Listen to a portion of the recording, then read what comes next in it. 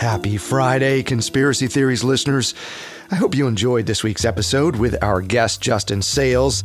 If you haven't listened yet, check it out. I had a great time chatting with Justin about his new podcast, The Wedding Scammer, and digging into the extremely entertaining story of infamous wine conman Rudy Kurniawan. Enjoy this preview of The Wedding Scammer. It's out now and available wherever you listen to podcasts.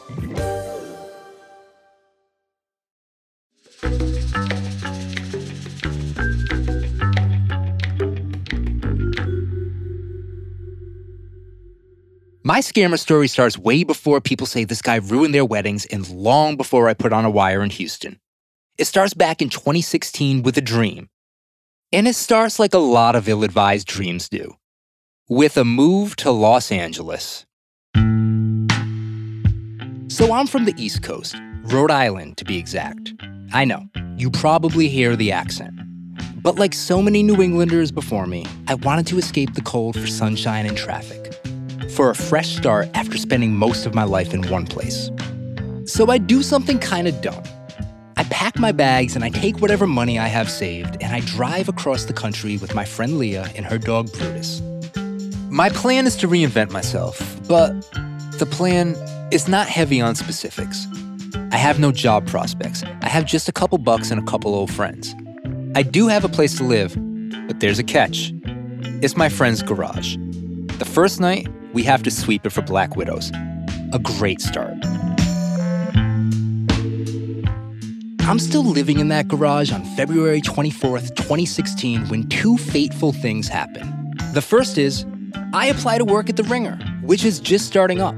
Like, the website doesn't even exist yet. And maybe it sounds silly, but a place like The Ringer is a dream job for me. The exact type of thing I came to LA for. Seriously. I would take any job there. Just get me in the door. So I stay up all night writing a cover letter, and I hit send on my resume, and I wait. Then just a few hours later, my phone rings. And my thirsty ass thinks it's someone from The Ringer calling me, telling me to come in and start right away. But that's not who's calling. Instead, it's a staffing agency looking to fill a job. And this is the other big thing that happens to me that day. The person from the agency tells me she found me on LinkedIn. She's calling about a different media startup in town. Not The Ringer, but another new company. This one with a rich, motivated owner who wants to staff up quickly. He's launching a website that is, quote, like the Huffington Post, but better. I guess his plan's not heavy on specifics either. This is not my dream job, but it is a job. And maybe a good one. The work sounds interesting, and the lady on the phone is talking about a lot of perks. The company is also located in something called the Gas Company Tower in downtown LA, a fancy job in a fancy building. There's only one thing that gives me pause, though. Admittedly, it's a big one. It's the name of this company, which is... Actually, I'm going to need a drum roll for this one. Newsarati. That's the name of this place. You heard me. Newsarati. It's news as in, well, news. Then Arati, like Illuminati, Literati, Maserati? Look, I know naming things is hard, but even now, years later, when I tell people this story, they giggle or look at me like I'm nuts when I say the name Newsarati. But you know what? Fuck it. Garage guys can't be choosers. So I agree to an interview for an editing position, and the next day, I take the train to the Gas Company Tower, which is enormous, 52 stories. Newsarati is up on the 35th floor in a WeWork.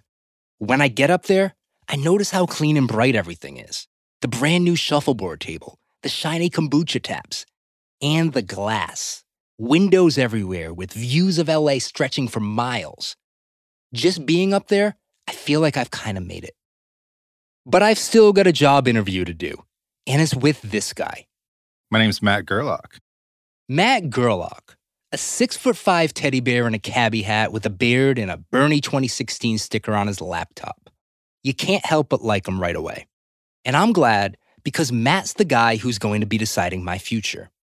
I remember Your resume was like you went to school for journalism and then you worked for a paper in like Rhode Island.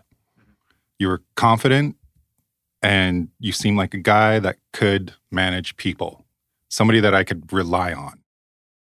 Quickest I've ever landed a job in my life.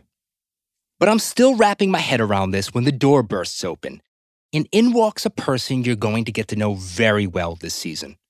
Our main character. What I remember seeing first is baby blue, a whole lot of it, a sweater of it. And inside that sweater is an Italian-looking man, gold chain to match. About 5'7" and stout, sunken eyes and a bulldog frown. Immediately, the energy shifts. The man introduces himself as Michael Esposito, the founder and CEO of Newsarati, my new boss. And let me set this scene. Michael is accompanied by his boyfriend Barrett and their teacup Yorkie named Kingston. And pretty much immediately, Michael starts, trying to impress me. He owns some big-time restaurants in New York. Also, he's got a rich dad and a mega-rich family. They made their money in coal back in Pennsylvania where Michael grew up. In fact, they're so rich that Michael has an enormous trust fund, which he's using to start his dream company. This company, Newsarati. But the vibe is, how do I put this? Succession fails, son. Michael's like Kendall Roy without the polish. He's loud and cocky, like dad didn't spring for etiquette lessons. And he also doesn't seem very interested in me, his newest employee. Michael speaks fast. You can't get a word in. It's overwhelming. Honestly, I don't know too many mega-rich people. Maybe they all act this self-involved. For Matt Gerlach, it's just part of the package. He wants everybody's eyes on him when he walks into a room.